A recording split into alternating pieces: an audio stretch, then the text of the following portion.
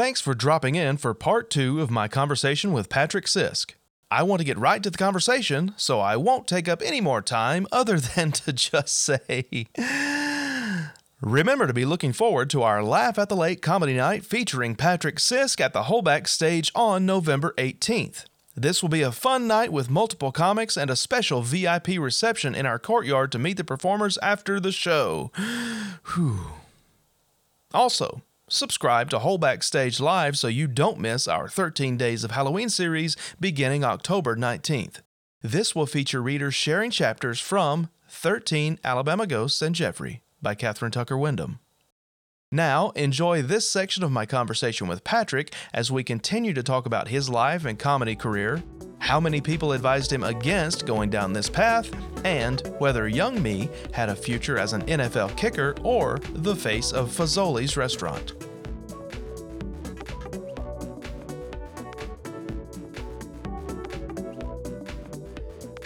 I mean, we kind of talked about how you started, why you took a break, what kind of brought you back into it. So you moved to Orlando for a job. Yeah. Not like to do comedy. Yeah, not to do comedy. I am a registered behavioral technician. So I work with kids with autism. And my wife and I decided to move down to Orlando. Her father lives about an hour from Sarasota. And so I was like, okay, we'll move down to Florida, but we didn't know exactly where. And then we're like, happiest place on earth. Why not? Yeah. If you have Mickey Mouse in your backyard, your kids can never complain about being bored. Spoiler alert, they complain still about being bored. But yeah, so we moved down here, and we moved down there in the end of July of last year, and I didn't start doing comedy until April. So, I mean, for months it was just grinding, doing work, but still felt like something was missing, and I couldn't put my finger on it. And it was like, what do I need? Because, you move and you're like, man, fresh start. I'm going to be fulfilled and all this stuff. And it was just, it was still missing something. And I was like, what is it? And then all of a sudden I started doing comedy, and I was talking to a friend of mine today, and he was like, I haven't ever seen you this happy. He was like, I've known you for a couple of years now, and I haven't seen you this happy. And I was like, yeah, I really am happy. Like, it's not one of those, like, I have to fake it, because I'm really good at faking it. Yeah. I think a lot of funny people are. Yeah. And I think you, I'm sure, have felt that way at times. I mean, we've all been through those times, those phases where it's just like, this is what people expect of me, so that's what I'm going to be. Yeah. But like I've always been that funny guy, and it's like, oh, that's Patrick. He's a funny guy. And I never thought that. I didn't. Yeah. I wish I hadn't put you in my wedding. I should have picked someone else. But too late. I know. Ugh. Pictures are already taken. If I had a time machine, I would go back and do that. I would I wouldn't invest in Apple. I wouldn't stop any terrorist attack or kill baby Hitler. I would get you out of my wedding. That's the decision. R.I.P. LeBron. Like, he's not dead. I respect the decision. Yeah, I hope LeBron James is resting in peace tonight. Probably. Yeah. LeBron James, if you want to sponsor this podcast, we would love that. Somebody needs to. Yeah. We struck out with Uncle Bud's. I'm still holding out hope. We could get the free peanuts. So but that's kind of like what is driving you to do comedy, like to make people laugh, to share that with people. Yeah. I walk into a room, and I instantly want to bring joy wherever I go. Mm-hmm. That's just always been who I am. And like I said earlier, we live in a room that's just kind of full of pain, and I tell people sometimes when I'm hosting, I'm like, hey, I'm giving you permission just to laugh. Like your day might have sucked. Like your job might have just drained you of your life today. You and your wife have had an argument before you came here. Your kids might have just made you just lose your mind today. But now you're here, and now you have a chance to enjoy yourself. Yeah. Just sit back and laugh. I'm giving you permission. Yeah. And I think sometimes we almost need that because we're like, oh, I don't know if I can laugh. I've had so much going on. But we, being able to bring laughter, being able to bring joy to a room where sometimes it can feel a little joyless. I did comedy right after one of the school shootings that happened, and it's like there is nothing there's nothing that I would rather not do than make jokes at that point. Like I don't want to get up in front of people and make people laugh because like I'm hurting for those parents. I'm hurting for our country. And I was like, man, but then it's like, okay, now get up and be funny. Right. And it's like, okay, how am I going to do that?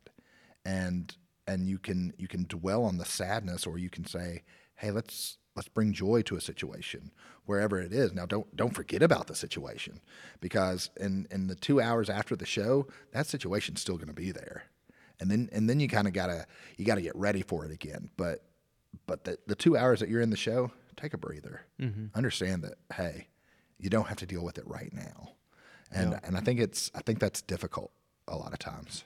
Yeah, I get that. I mean, that's the same thing we do here. At the whole backstage, I mean, and we've talked about it in previous episodes. Again, it almost comes up when you're just talking about performance art.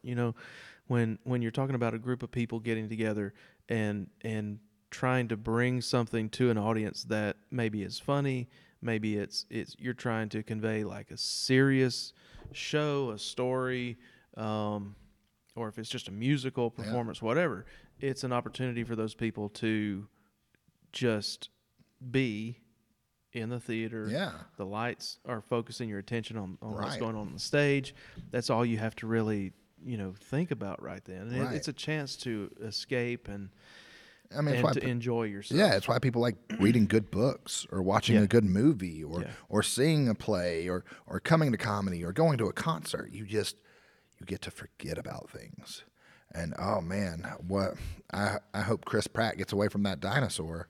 Like for a little bit, you just get to worry about that. And you're really worried that he will. And you're like, oh, why can't the dinosaurs win? But I haven't seen the newest Jurassic Park. I've heard it's not good.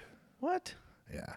Have you seen it? That's disappointing. No. Yeah, I heard it focuses on insects. I'm friends with Chris. I heard him talking about it a couple weeks ago. Oh. He said it was fun. Was he on this podcast? I heard him. Maybe we're not friends. I listened to a podcast he was on, and he was talking about it. I was going to say, you should get him to sponsor this podcast. I don't know if he'd want to sponsor. He might be on it. Yeah, okay. I mean, I just got to reach out. You just haven't reached out yet? No, I haven't. I should really put it out there. My schedule's kind of busy the next couple I get of that. months. I get that. It's just, you got to make time for him. Well, he's free. He just came off of terminal list. Yeah. I mean, they've been done, but like it's just coming out. And he's doing the press and stuff. So it's not like he's going to make a Lego 3 movie. I don't know. Is there a Lego 3 movie coming out? There may already be one. Oh no, I think there's only 2. I think they're going to do another one. That sounds awful.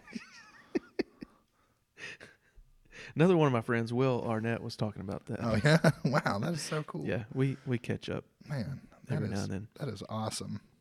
It's okay.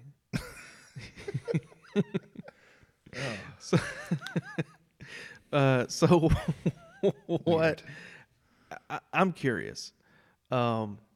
When you step out and try to do something like this, any performance art, but like this is a career performance art. Yeah. That you can do. You have stages, you have opportunities to do this while you have another job, and like with a family and everything.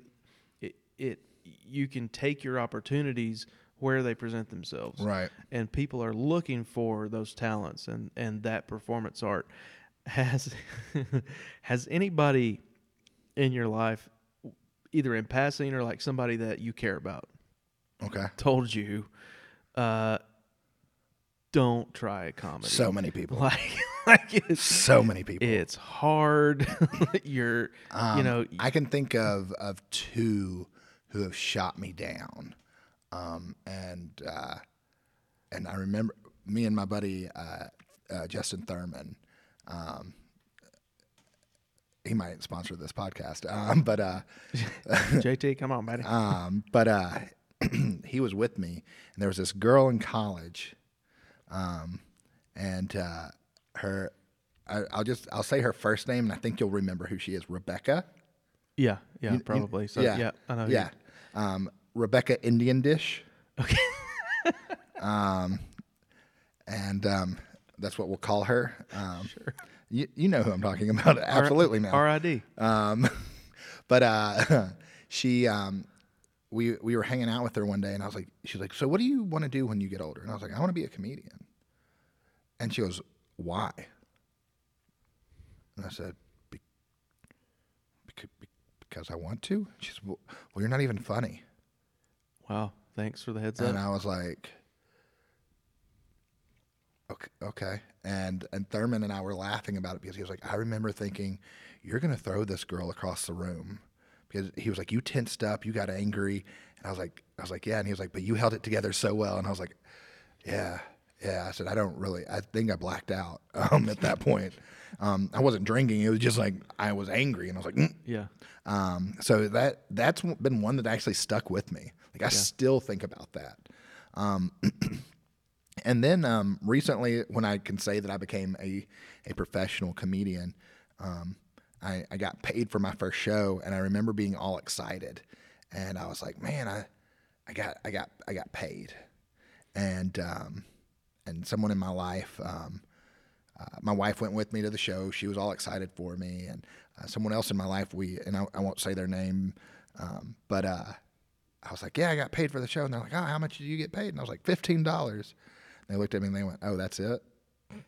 And I was like, I mean, but and like I felt like I had to apologize for being excited. And they're like, oh, well, I mean, you can make more money doing other things. And I was like, I'm not sure what that means, which felt really dirty. And now that I say it out loud, it makes me feel even dirtier. But how long was your set? That set was 10 minutes. There you go. So I was making over $1 a minute. Yeah, and if who gets paid $75 an hour? Yeah, right. I mean, that's basically right. what that would be. Yeah, I mean, I did a 15-minute set on last night, and got paid right at $100. Mm-hmm. So for 15 minutes of work, almost $100. Like that's not a bad little deal. No. And the thing is, though, and I think this is where I have issue with people like that, is it's not about the money for me. Like, don't get me wrong, I would love to be a stand-up comedian and not have to work and just travel and do comedy. I would also like to play in the NFL. Yeah. But I mean, maybe minus like the CTE or CT, yeah, whatever it is. Like, I don't want that. It's overrated. But I could have played in the NFL. I chose not to. I mean, that's what would you have done in the NFL? Stuff. I mean, you would have been like the ball. They have to have kickers. You do look like an NFL kicker. Like, you have the body of an NFL kicker, which is... What kind of bodies do they have? Yours.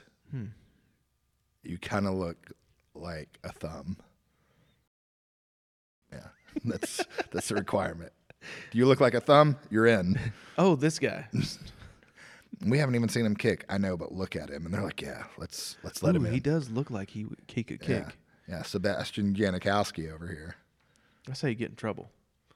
What? He looks like he could kick. Yeah. And then, we got him. We got him. Don't worry, we got the guy. That's how Alabama got in so much trouble with their kickers for so long. Well, Nick Saban, if you want to sponsor this podcast. Sure. I don't know. You don't know? Yeah. Okay. Yeah. So when people have told you, maybe not Rebecca Indian Dish a long time ago, but when people have like tried to dissuade you, Yeah. how do you filter that? Like, what's your?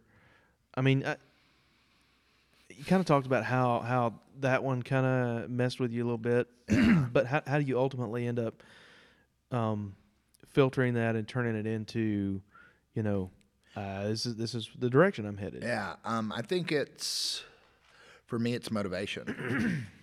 And which I think a lot of performers would say, oh, you don't, you find someone who doesn't believe in you and you go, okay, I'm going to prove you wrong. Watch.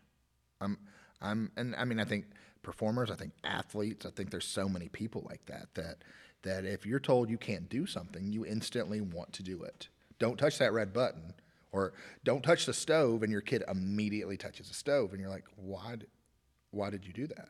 Yeah. Well, somebody says, well, you can't do that. Well, I absolutely want to do that, and I'm going to prove to you that I can do that, and I'm going to prove to you that I'm good at it. Like, I'm not just going to do it and just, halfway do it. I'm going to jump all the way in, and I'm going to prove to you that, A, I don't need your support. Because, I mean, for me, the people who don't believe in me, or the people who are like, oh, you're not funny, or this or that, I don't need your support anyways. I've got a great support team at home. Yeah. Brittany and my 2 kids.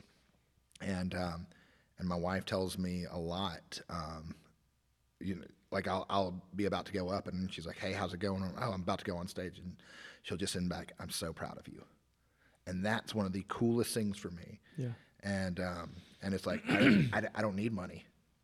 My wife's proud of me. That means the world. Yeah. Sometimes. Yeah. And now, don't get me wrong. Like, if I get $100, then great. I get $100. I'm fine with that. Yeah, I'll take it home to her. Yeah. Here you go. And hey, you want to go to Red Lobster?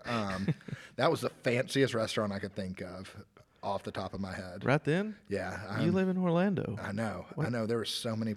Well, that's for $100. That's about all you can afford right now. Like, True. Yeah. Like, it doesn't go that far. Do you remember when Olive Garden used to be fancy? Used to be? Maybe it still is. I haven't been in a while, but they've been kicking up their game with the endless breadsticks and I just remember. I remember as a kid, I would always get excited. It's like, we're gonna go to Olive Garden tonight, and I remember thinking, man. And I don't know at what point it changed that you were like, oh, Olive Garden. Oh. Yeah. It quickly. I don't know. I never did go there that much. There was 4 kids in our family, so why didn't you go? You got endless breadsticks. Even back then, I thought that was a new thing. No, that's a. They just acted like it was a new thing. You kind of look like a Fazoli's kid, anyways. I think we had we did have a Fazoli's here. Yeah, you look like a Fazoli's kid. If Fazoli's had a poster child, I think it would just be you shoving breadsticks in your mouth. They could sponsor the podcast. I don't even think. Does Fazoli's still exist? Somewhere. Surely. Or is it like, no, there's another name for that. Not Fazoli's, but I can't think of it. Oh, okay. Like the Italian. Chuck E. Cheese. That's it. It's just like Fazoli's, but it's something else. It's like maybe starts with an S. Spaghettis. Sonic. I don't know. Speaking of Brittany. You said spaghettis. I'm trying. They would just be a restaurant. Welcome to tacos. I'm trying to throw it out What there. do you serve here, so sir? It triggers the memory. What do you serve here, sir? Surprisingly, watermelon. We do. We have a lot of watermelon. We go through your average, watermelon dishes. Side of ham. Maybe a mac and cheese. Hold the cheese. Did you say a side of ham? Is that not how it's served? Is it just a slice? I'll take the side of ham. Oh, side of beef. I know I've heard that. Is it a side of bacon as well? Do you get a side of bacon? Bacon as a side. Yeah. Double bacon. Double bacon watermelon sandwich. Is that it? You've had that? Is the watermelon the bread or is it in the sandwich? That's a great question. That's like one of those psychological questions. Yeah. However you answer that depends on how you think about life or something. Yeah. Anyways, what was your question? I don't know. You brought up Brittany. Yeah. And I was gonna say, how does she feel about this whole endeavor? Like, hey, I want to pursue being a comic now. But you've already said she's very supportive. Yeah. Helps you write jokes sometimes. Yeah. Yeah. She's incredible. She has. So my wife is a nurse. So automatically she has a very dark sense of humor. They do. Yeah, they do. Nurses and comedians, we all have dark senses of humor. One of my early jokes that didn't work when I would do the comedy scene right after my dad passed away, and it's a really dark joke, and I'm about to tell you. And it was simply this: knock knock. Who's there? Not my dad. And that was it. Yeah, it's a real dark joke. And comedians think that joke is funny. But like Aunt Susan in the audience does not find that funny. She's like, "Oh, heavens to Betsy!" And that young man. God rest his father's soul, bless his heart. But so my wife has this dark sense of humor that I can be like, "Hey," and I'll throw a joke at her, and she's like, "That's really funny. What if you add this?" Mm-hmm. And it's like, okay. So she's super supportive. She helps me write sometimes, or I'll just throw out an idea, and I'm like, I feel like there's a joke here, and she'll kind of walk through it with me. But she does not like to come to my shows. And she's come to one of my shows, only one. I've been doing this since April, and I've probably done close to 30 shows, and she's come to one of them. And I was like, why don't you like to come? And I mean, she has a job. So she works nights. And we also have 2 kids. So we would have to find a babysitter, all that stuff. But she was like, look, I've heard all your jokes. And she was like, and I know that it'll bother you if I'm just sitting in the audience staring at you. And I was like, that's true. Because like, there's nothing worse than making a joke and someone just being like, you're like, okay, cool. Like, I've seen your act over and over and over. It's fun. Yeah. So when people are like, what does your wife think of you? My quick answer is, oh, my wife doesn't think I'm funny. And they're like, really? And I'm like, yeah, she hates it. Yeah. And they're like, oh. And I'm like, no, I'm just kidding. And it gets real weird and real tense. Sorry about that. Yeah. They always apologize like it's their fault. Like, I'm so sorry. It's like, did you cause it? She should laugh more. Yeah. I've always wondered why we apologize at funerals. Like, it's not like it's not like you did the it. Family. Like, I'm so sorry. Oops. Like, yeah, if you said oops a daisy, like, how much more awkward would that be? Yeah, that's just a side note. Which also it brings me to another side note. Now I'm going on a tangent. Two side notes become a whole road. Yeah, okay. That sounds like a country song. Thomas Rhett, if you want to sponsor this podcast. We're waiting. Anyways, it creeps me out at funerals when someone kisses the person in the casket. And I don't know if you've ever seen that. No, I've just gotten. I have just now gone to your first funeral. I've just now gotten warmed up to like touching their hand. Oh, see, I still can't do that because I'm always afraid like I'm going to touch their hand. They're going to go, "Wow, gotcha." And it's like, oh, why did Patrick punch Grandma? Well, she scared him. Yeah, but I've watched people like bend down and kiss the person, and I'm like, nope. That's how horror movies start. He's gonna end. Yeah, he's gonna bite your face, and then I'm gonna be like, nope. And like I know my part in a horror movie, I'd be the funny fat guy who they typically don't make it. They either don't make it or you think they're dead, and then they come back at the end and they're like the hero. And I know my pain tolerance, and like you stab me in the foot and I'm done. Done. Like I stub my toe and I'm out for the day. So, like I'm like, hey, I'm gonna call out of work. I can't do this. So we were watching this show earlier, and this dude called into work, and he was like, "Hey man, I'm not gonna make it into work today. I'm sick. I'm not doing too good." And his boss immediately was like, "Oh, okay. So you're at the hospital?" Yeah, He was like, "No, I'm not at the hospital. I'm just not feeling yeah, too well." that's a jump. Like, Yeah. I used to work at a place. I was a campus supervisor for this place at a children's home, and if people were sick, we required them, like the upper management required them to have a doctor's note. They're like, "Oh, did they get a doctor's note?" And I was like, people can be sick and not go to the doctor, like, Yeah. and then I don't think like jobs sometimes understand that. It's like, oh, Especially people who have to pay for it every time. yeah, yeah. Like, I'm sorry that I don't have a bunch of money. Like, I can't. So I am 34 years old. The last time I had a family physician, like a normal doctor just for me, I was 19 years old and I lived at home. Yeah, well, I have accepted that, like, I could be dying.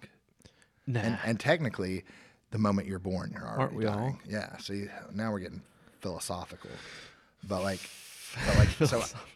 so I could be gone before the November show, which I would want the show to be the Patrick Memorial Comedy Show at that point. I would have to fill in. Now you're kind of hoping for this, and that bothers me.